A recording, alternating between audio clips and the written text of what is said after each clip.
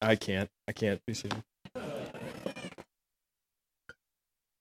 In ancient Israel, the rabbis would sit and the congregation would stand. So thank God for the context, I guess, right? Take your Bible with me to John chapter 5. John chapter 5 this morning.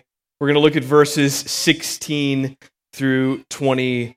I'm going to read these for us. We'll pray together, and then we'll dive into this together. John chapter 5, beginning in verse 16, and we'll read through verse 29. If you don't have a copy of God's Word, there are still a couple Bibles back there. Stand up, go grab one. It's important for you to see the words that I'm about to read in front of you this morning. These are God's words. They're not my words. They are vitally important. They're breathed out by God, given to us, the church, so that we might be built up, so that we might go out into the world to proclaim them and to live according to them. John chapter 5, beginning verse 16. And this was why the Jews were persecuting Jesus, because he was doing these things on the Sabbath. But Jesus answered them, "My Father is working until now, and I am working." This was why the Jews were seeking all the more to kill him, because not only was he breaking the Sabbath, but he was even calling God his own Father, making himself equal with God. So Jesus said to them, "Truly, truly, I say to you, the Son can do nothing of his own accord, but only what he sees the Father doing. For whatever the Father does, that the Son does likewise. For the Father loves the Son and shows him all that he himself is doing. And greater works than these will he show you, so that you may marvel. For as the Father raised the dead and gives them life, so also the Son gives life to whom he will. For the Father judges no one, but he has given all judgment to the Son, that all may honor the Son, just as they honor the Father. Whoever does not honor the Son does not honor the Father who sent him. Truly, truly, I say to you, whoever hears my word and believes him who sent me has eternal life. He does not come into judgment, but is passed from death to life. Truly, truly, I say to you, an hour is coming and is now here when the dead will hear the voice of the Son of God, and those who hear will live. For as the Father has life in himself, so he has granted the Son also to have life in himself. And he has given him authority to execute judgment, because he is the Son of Man. Do not marvel at this, for an hour is coming when all who are in the tombs will hear his voice and come out. Those who have done good to the resurrection of life, and those who have done evil to the resurrection of judgment." Let's pray. God, this morning we need you. Lord God, we thank you for the feast that you've laid out before us. God, the feast of your word that we can come to. God, may we not be a people who just pick up meager scraps from time to time, but may come to your word ready to be filled with good things. God, in the feast, as we consider even coming to the Lord's table this morning, that we would recognize and that we would realize that Jesus has commanded us to remember and to proclaim his death until he returns. God, we even get a glimpse of what that looks like here in this text this morning, and for that reason we rejoice.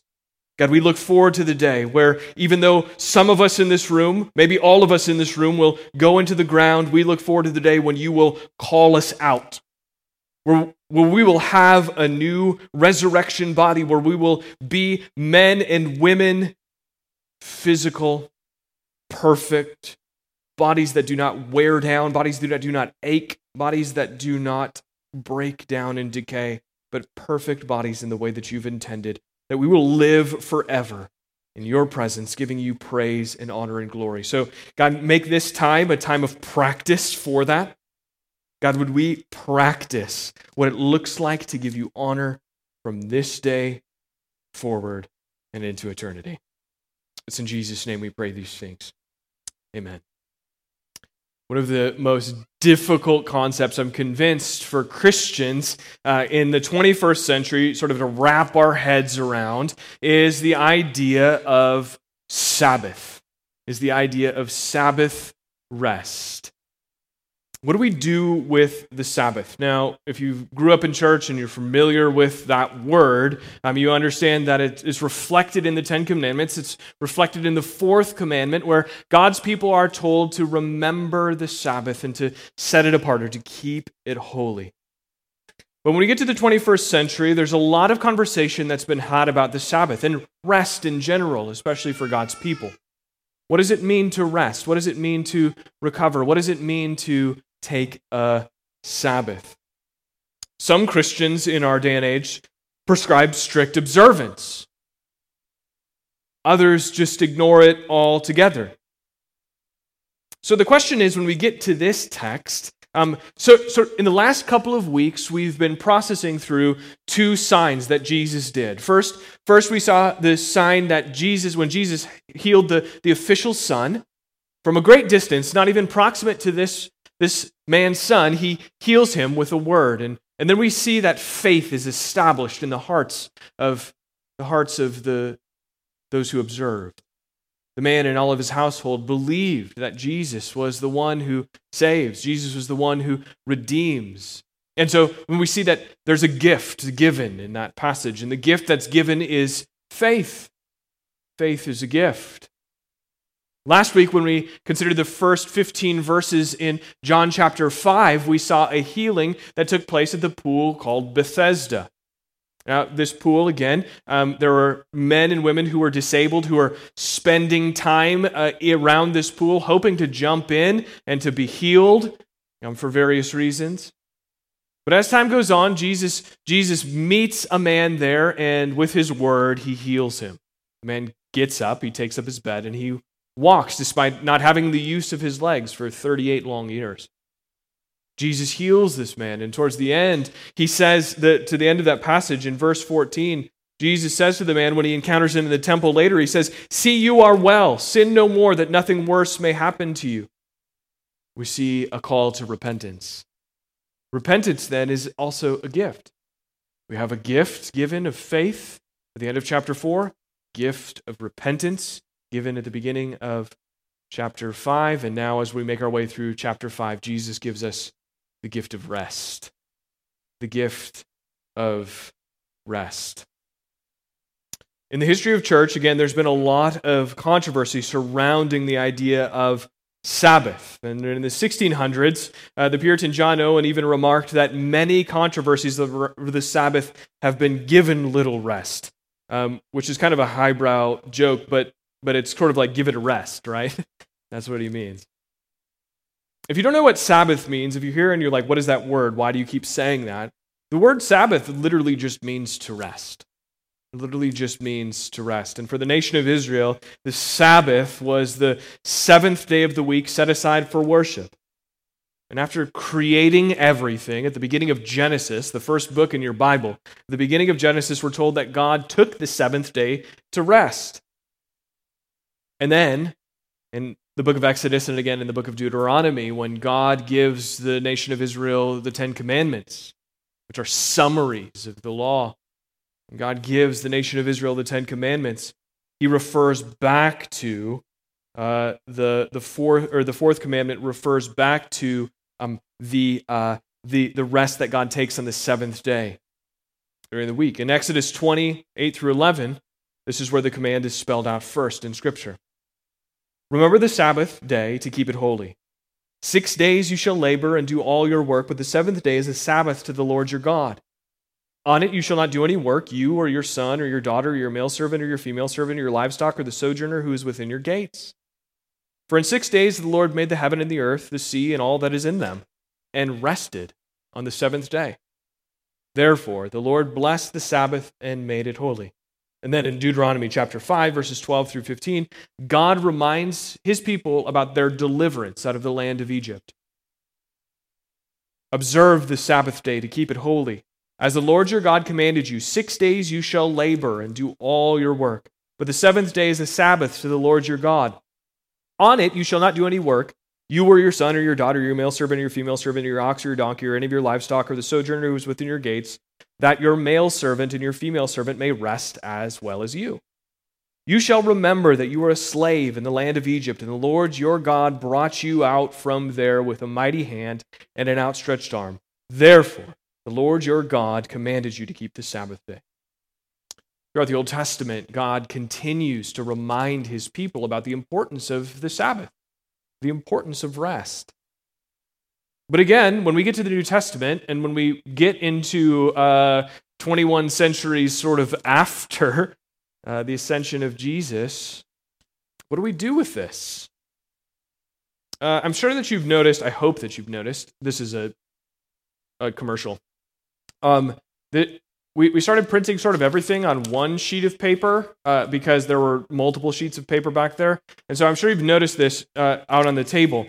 But one thing that we've wanted to do for a long time, and this was sort of a pre-COVID plan that got shot and it just didn't happen, but now is happening, and which I'm excited about, is the fact that we have a little section here on one of the inside pages which says, why do we do that?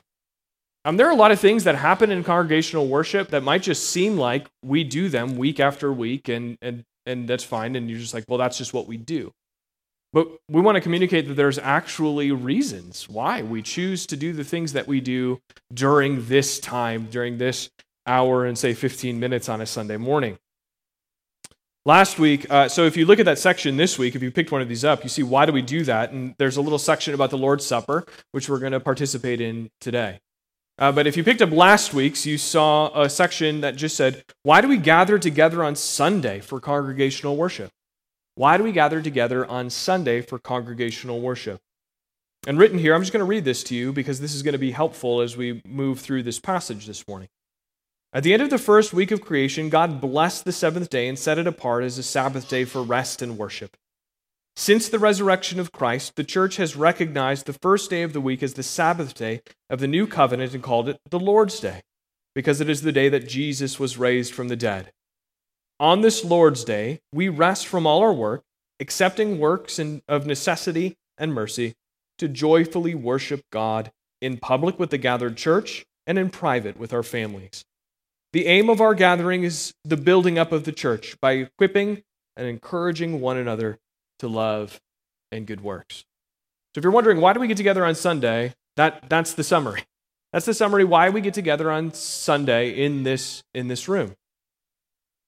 Now, when we get to John chapter 5, especially these verses here, 16 through 29, this passage offers us some clear truth about the Sabbath, and I want to unpack some of that this morning.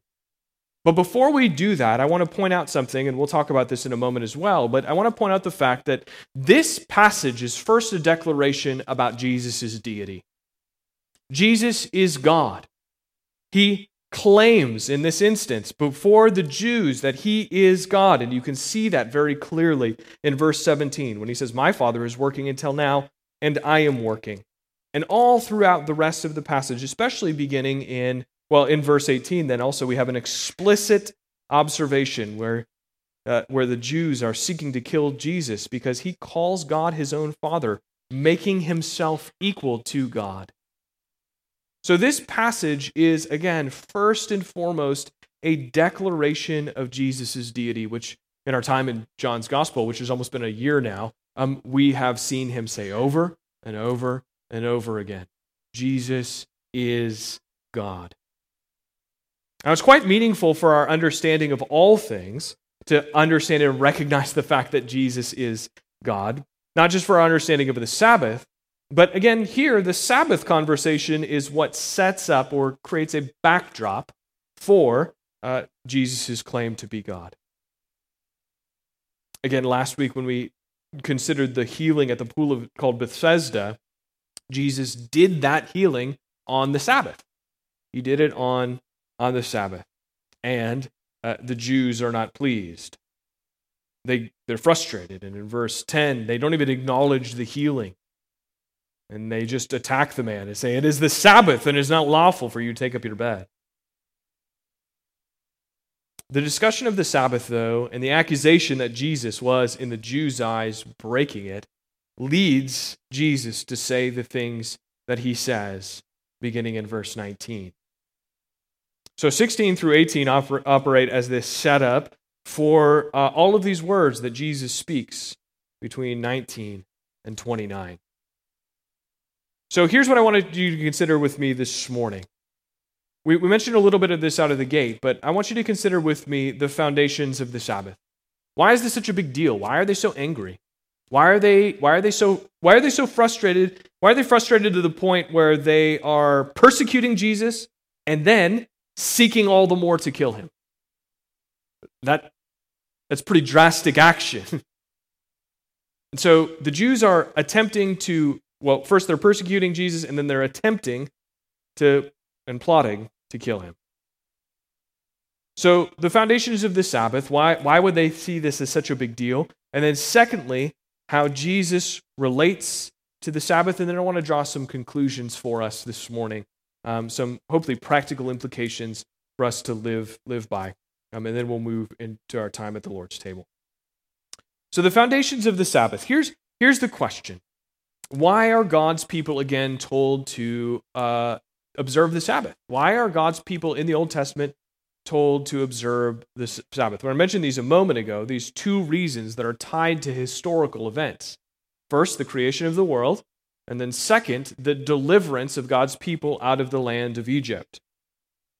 And then I want to note, as we talk about those things briefly, I want to note how John 5 connects Jesus' words to those things. So again, first, the first thing here is that Sabbath rest is tied to creation. And I read from Exodus 20 a moment ago, but right there at the end, in verse 11, "For in 6 days the Lord made the heaven and earth, the sea and all that is in it, and rested on the seventh day." In the passage that we're looking at in John chapter 5, Jesus talks a lot about giving life. If you look down here, you see often, look at verse 21 with me. "For as the Father raises the dead and gives life to them, so also the Son gives life to whom he will." Look at verse 24. "Truly, truly, I say to you, whoever hears my word and believes him who sent me has eternal life. He does not come into judgment, but is passed from death to life." The point here is this: Jesus' creative work is ongoing. Jesus' creative work is ongoing. He's actively giving life to those who are spiritually dead. Jesus is actively giving spiritual life to those who are spiritually dead. And when he returns, he will give physical life to those who are physically dead to match the spiritual life that they've been given in him. We see that right at the end. "An hour is coming when all who are in the tombs will hear his voice and come out." Right?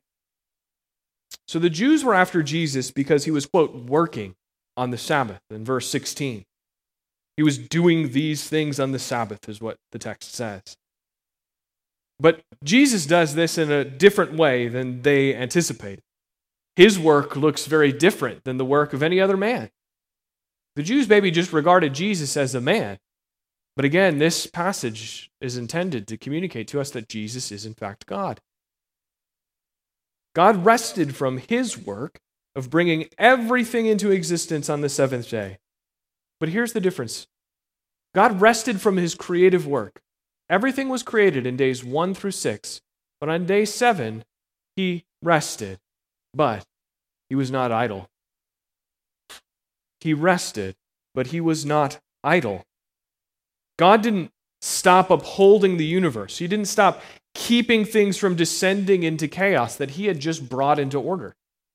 God had literally just spoken everything into existence and brought it all into order. He wasn't about to just let it all descend back into total chaos. This, we would say, if you want a word for this upholding of all things and keeping things from descending into chaos, this is called, or what we would say, is God's work of providence. God's work of creation was completed at the end of 6 days, but God's work of providence continued on the seventh by upholding it all. And Jesus appeals to how God the Father rested to determine his own rest. Jesus does the same work that the Father does. He says that. He says, "My Father is working until now, and I am working." And therefore, Jesus was not violating the Sabbath by healing the man at Bethesda on the Sabbath.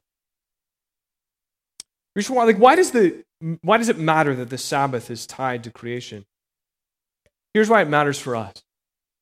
Because it shows us that the day is holy, that there is one day a week that is set apart to worship God. In the Genesis account, God did something markedly different on the seventh day, right? 6 days he works in creation, and seventh he ceases from that work. Day 1 through 6, everything into existence. Day 7 is special because he did not bring anything into existence. His acts on day 7 were different than his acts on day 1 through 6. Jesus is clear here that he does only what he observes his Father doing. The Father is continually upholding and ordering everything according to his will. Jesus does the same thing. Jesus does this because he only does what he sees the Father doing. So, first thing here, we see that Sabbath rest is tied to creation, and as a result, Jesus demonstrates to us that Sabbath rest is not idleness. Sabbath rest is active, albeit active in a different way than the remainder of the week. So, put a pin in that. We'll come back to it. The second reason we're told that God's people are told to observe the Sabbath is this. Sabbath rest is tied to redemption. Again, in Deuteronomy chapter 5, verse 15, you shall remember that you were a slave in the land of Egypt, and the Lord your God brought you out from there with a mighty hand and an outstretched arm. Therefore, the Lord your God commanded you to keep the Sabbath day. So, what did Jesus come to earth to do? Jesus came to earth to redeem God's people. He was there to bring about redemption for God's people. Pictured in the Exodus, Jesus delivers God's people from their slavery to sin. In the book of Exodus, God's people are led out of slavery in Egypt by Moses. That's an act of redemption. Jesus does the same thing for us. He leads us out of our slavery to sin and grants us eternal life in him. Look at verse 24 again. He does not come into judgment, but is passed from death to life. If you've passed from death to life, then you have been redeemed. That's what that means. You have been redeemed. The question then we have to ask related to rest is, how are God's people, or first we can ask how they were led out of Egypt, but how are we led out of sin and given eternal life? Is it by our work? No. Is it by our best efforts? No. It is a gift. It is an act of grace. The hearing is a gift. The believing is a gift. We hear the words of Jesus and we believe that he is the one who accomplishes everything that we need, and then we are transferred, we are redeemed, we are moved from death to life. Redemption is not a wage owed to you. Redemption is a gift given to you despite what is owed to you. And so we see that Jesus' work is a work of redemption, bringing people out of their spiritual slavery to sin and giving them new life. And if it is God the Father and his Son Jesus Christ who redeems, what is left for us other than to rest and to celebrate the work of God on our behalf? So when Moses writes in Deuteronomy chapter 5, verse 15, what he does, and he tells them to remember, he tells the nation of Israel to remember the Sabbath day because of what God did by leading them out of Egypt, we are also told to celebrate God's work on our behalf by setting aside a day to commemorate, to remember, to think about, to rejoice over, to praise the one who accomplished our redemption. So these are the biblical foundations then for Sabbath rest. The second thing I want you to see here in this text in particular is how Jesus relates to the Sabbath. And it's really all just tied up in that understanding that Jesus is God. That Jesus is God. This is the heart of this text. We need to understand just how important the Sabbath is, right? This is not a throwaway day. This is not a throwaway command. It's not just a whatever for the people who Jesus came to in the first century. The nation of Israel was continually breaking the Sabbath. They were continually ignoring God's gift of rest given to them. This is one of the reasons that is cited for their exile.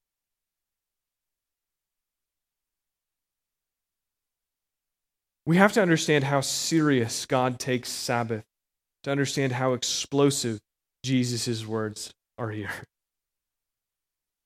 If you just gloss over the Sabbath content in John chapter 5, then what Jesus says doesn't really carry much weight.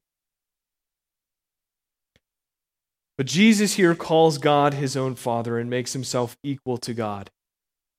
And he says the things that the Father does, he does as well, mainly to grant eternal life and raise men and women up on the last day. And so what Jesus does by healing the man at the pool called Bethesda on the Sabbath is to frustrate the Jews even further. He frustrates them to no end because they go from irritated that he did a few things on the Sabbath to verse 18 when he says in verse 17, my Father is working until now and I am working, to verse 18 where they want to kill him because he was not only breaking the Sabbath, but he was even calling God his own Father, making himself equal to God. So here's the conclusion I want you to draw from this text. Jesus is the Lord of the Sabbath. Jesus is the Lord of the Sabbath. Jesus is the only one who can offer rest. Not only that, but more generally, Jesus is Lord of everything. And we could say that, and we could argue that from this text. But I want you to hear it very clearly this morning. Jesus is the Lord of the Sabbath. There is no rest for you apart from Jesus Christ. I'm not just talking about rest from your works to try to achieve salvation for yourself. I'm talking about rest in your day-to-day life, like head hitting the pillow, like recovering, recuperating, physically, not just spiritually and emotionally and mentally. This is how serious this is. That Jesus would come in and begin to claim that he is God. Because not only is Jesus the one who can properly interpret the Sabbath, Jesus is the one who gave it. Jesus is the one who gives rest. He doesn't just offer a list of suggestions or best practices. He offers a gift, a free gift. The Jews, again, put a heavy emphasis on the Sabbath and guarded it with extreme vigilance. There are so many little laws and nitpicky things that they say. So you can't go, and I've mentioned this before when we've talked about Sabbath, if you've been here, but you can't look in the mirror, because if you look in the mirror, you might see a gray hair, and you might be tempted to pluck it out, and if you pluck out the gray hair, that's work, and you violated the Sabbath.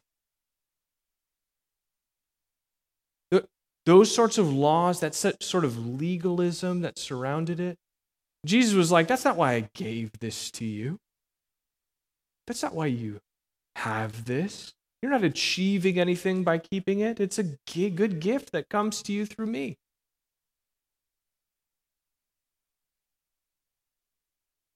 Again, Israel's history was littered with violations of the Sabbath that God commanded them to observe. Over and over again, they broke the Sabbath laws. But something greater than the Sabbath had come. Something greater than the Sabbath had come. I don't know what it would be for you in your life. The thing that you put the heaviest emphasis on, the practice that you feel like in your life really, really matters. Maybe it is your work. Maybe it's your parenting. Maybe it's your education. The thing that you do over and over again, week in and week out, that you feel like really matters. Jesus is the Lord of it. For the Jews, it was the Sabbath, that practice, week in and week out, that really mattered. Jesus gave it, and he was the Lord of it. Something greater than the Sabbath is here. Jesus is God, and therefore the Sabbath was given by him. And no gift is greater than the giver. So the question is, what does all this mean for us? Jesus here gives us, he doesn't do away with anything. He gives us a higher, better, more quality, more important view of the Sabbath. Christians often just throw it out. It's like, I don't know what to make sense of it. And even if you start talking about the Sabbath, then words like you're a legalist or a fundamentalist or those sorts of words just get thrown your way. If you're like, no, I'm going to set aside a day for the worship of God, oftentimes even we get attacked. You're like, don't impose that on me. But we shouldn't throw out the Sabbath because Jesus doesn't tell the Jews to do away with their practices. Rather, what he does is he tells them to bring them within proper alignment. They needed to see Jesus as the giver of the gift, as the one who brought the rest, as the one who brought about Sabbath, both in his creative work and through his redemptive work. A low view of Jesus leads to ignorance about his good gifts to us, like the Sabbath. Let me propose to you, maybe you're here this morning and you feel exhausted, you feel run down. Everybody does at some point. Let me propose that why you might feel so exhausted in this moment. We have a 4-month-old, Saoirse. She's a good sleeper. But I mentioned to Rebecca this week that I was beginning to feel like I would never feel rested again. I think that might have more to do with the sheer volume of kids that we have, including the twins. If you know us, you know that is an exhausting endeavor. The twins are almost 3, and if you want to know how to look and feel 10 years older after just 3 years, have twins.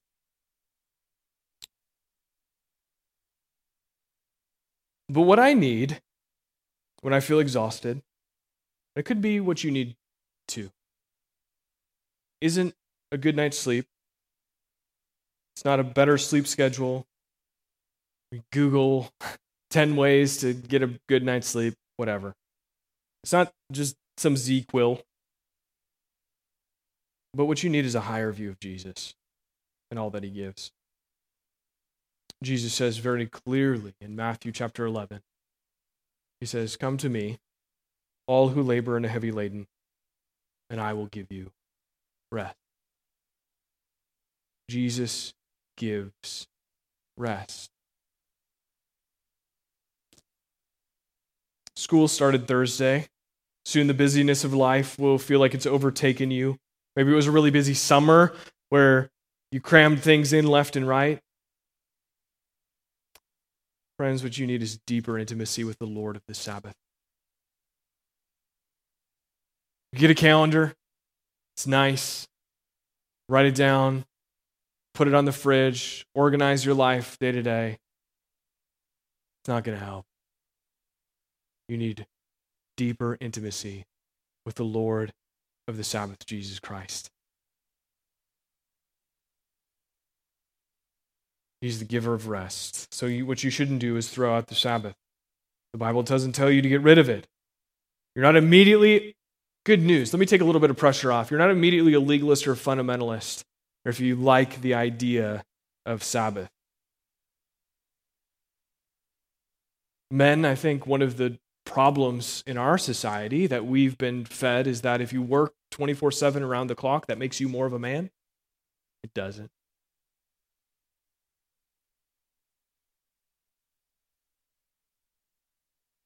If you see Jesus for who he is, the Lord of all creation, the Redeemer of God's people, you will see his gifts, which include the Sabbath, and you will regard them highly too. And since Jesus is the Lord of the Sabbath, that leads to some direct implications that I want to point out very quickly here for us as we move on. Friends, Jesus is God. He is the giver of all that you have and everything that you are. Jesus is the one that upholds you right now in this moment.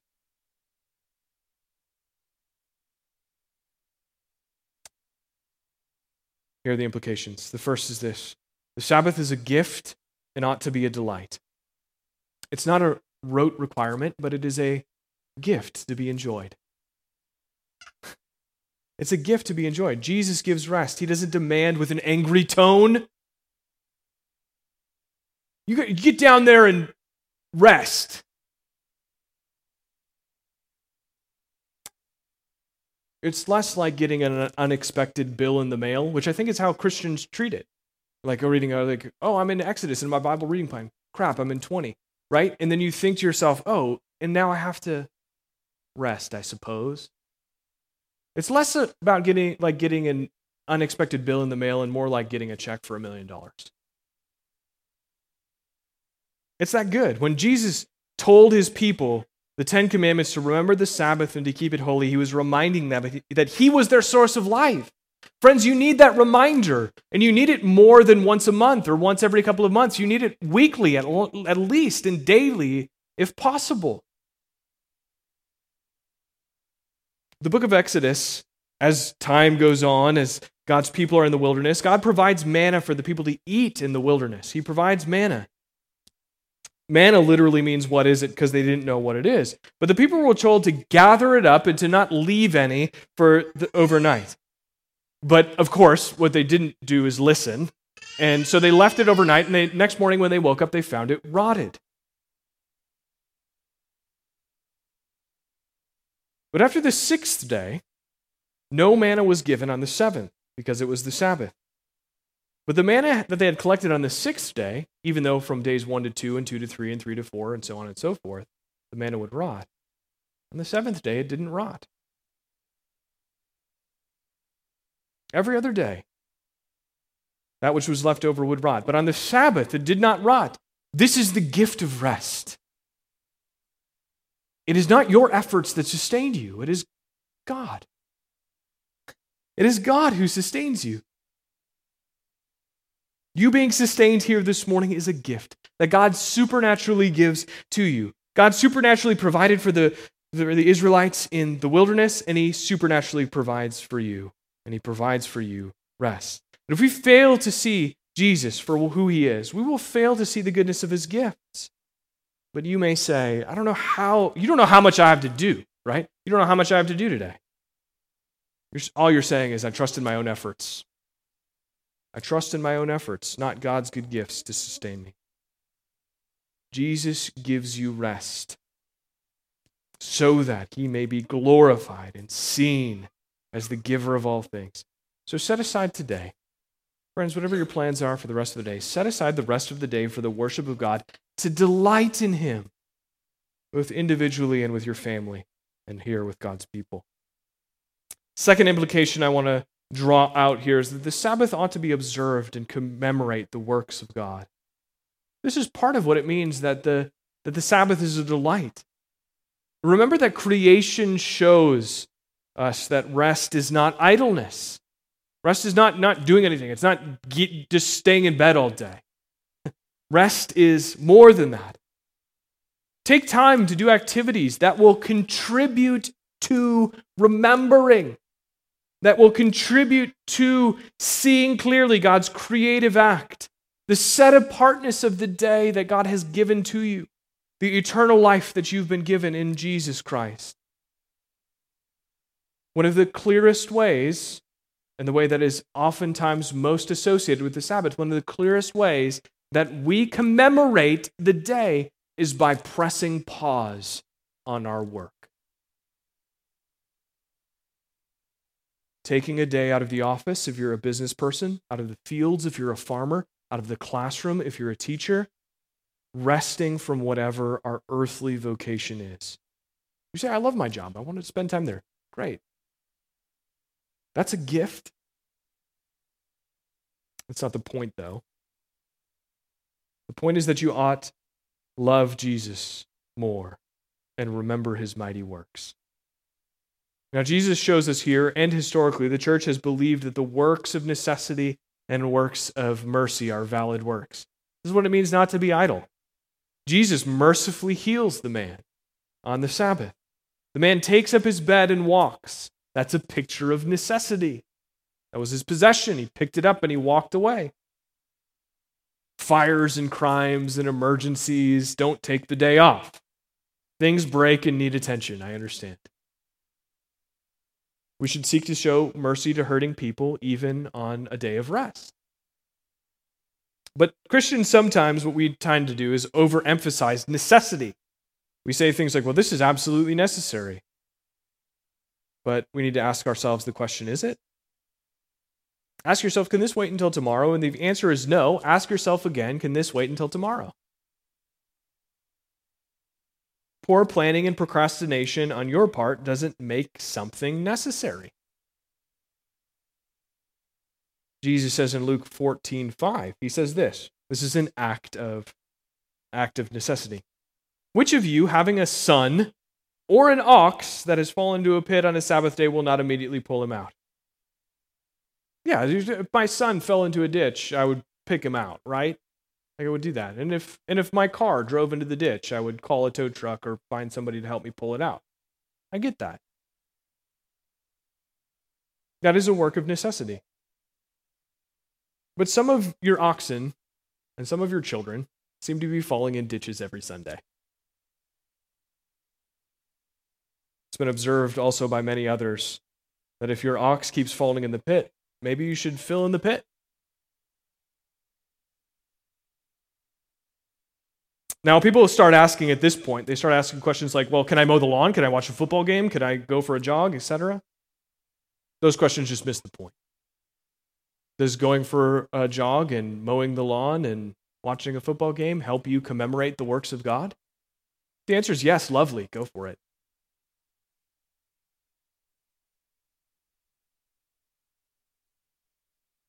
If you can in good conscience answer them yes, go ahead. If the answer is no, then stop doing that thing and pick up something more explicitly that helps you remember the works of God, like reading your Bible or praying or singing songs together with your family or gathering together with God's people. I think that there's a lot to say here, and I wish I had more time to unpack. But for instance, there are other implications here that we could draw. Like, for instance, the Sabbath, when practiced properly, is culturally formative. I generally think that one of the ways that the church has failed to impact the culture around us is because we fail to rest. Because we just bought into the idea that working all of the time is what we need to do.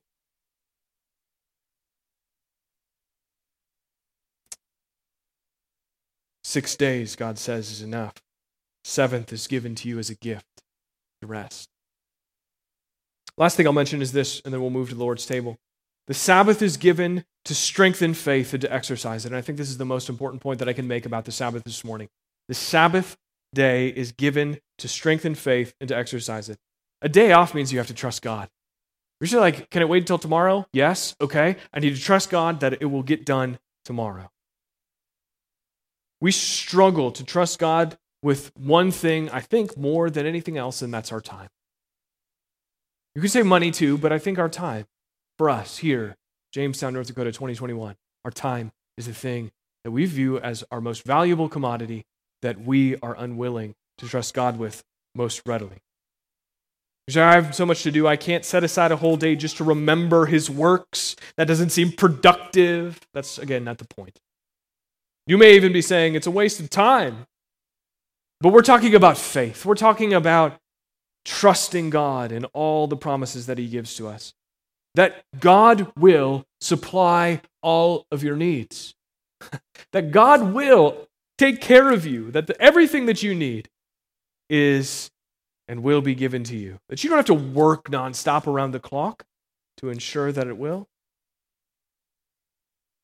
To work at your vocation 7 days a week is simple faithlessness. Jesus gives rest, and He gives everything as well.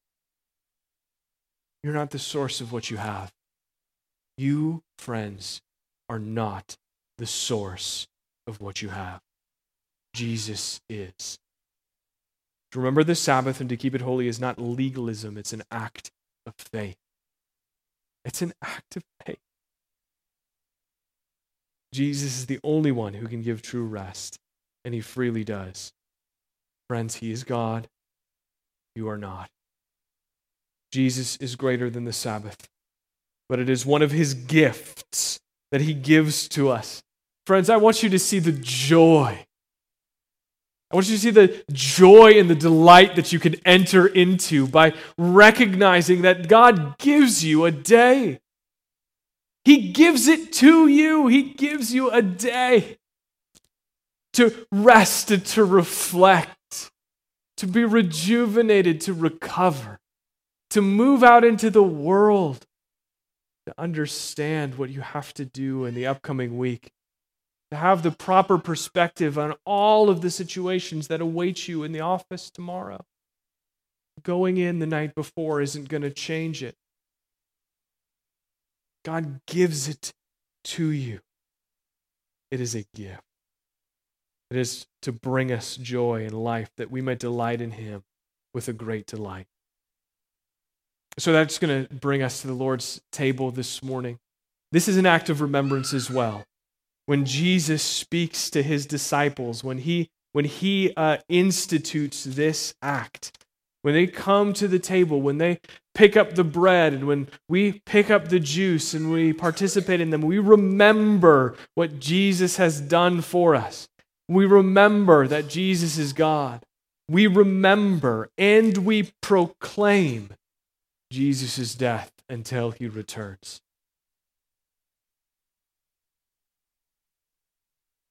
For I received from the Lord what also I delivered to you, that the Lord Jesus, on the night when He betrayed, took bread. And when He had given thanks, He broke it and said, "This is my body, which is for you. Do this in remembrance of me." In the same way also He took the cup after supper, saying, "This cup is the new covenant in my blood. Do this as often as you drink it in remembrance of me. For often as you eat this bread and drink this cup, you proclaim the Lord's death till He comes." Friends, Jesus Christ has purchased all things for you, including eternal life, life that will never end. The body broken for you should have been yours.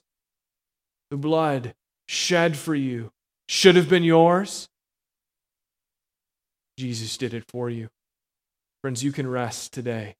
Reflect on, commemorate, speak of this around your table at lunchtime, at dinner time. Speak of the things that Jesus has done for us. Speak of the way that He has positioned you within a church family that loves you.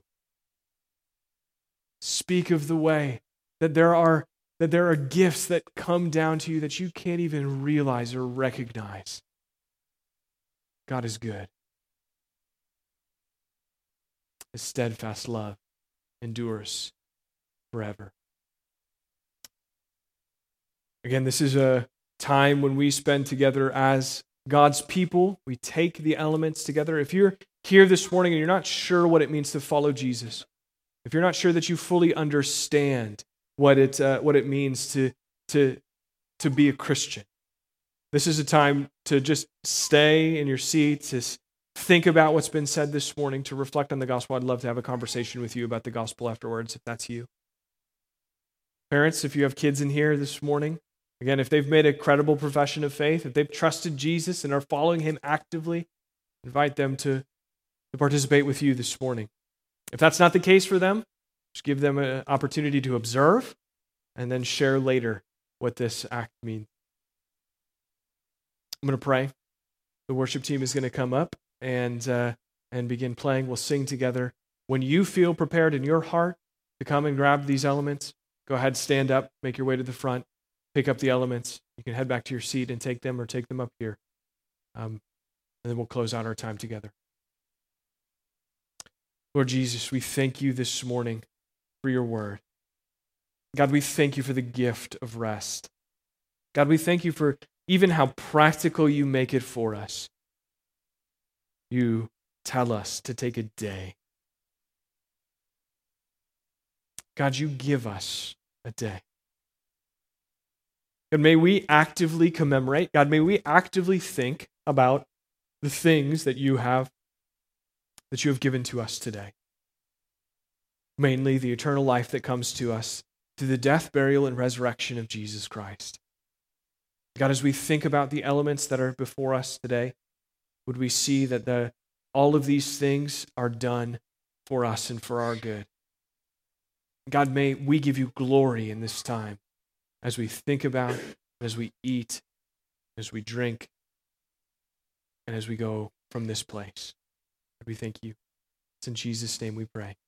Amen.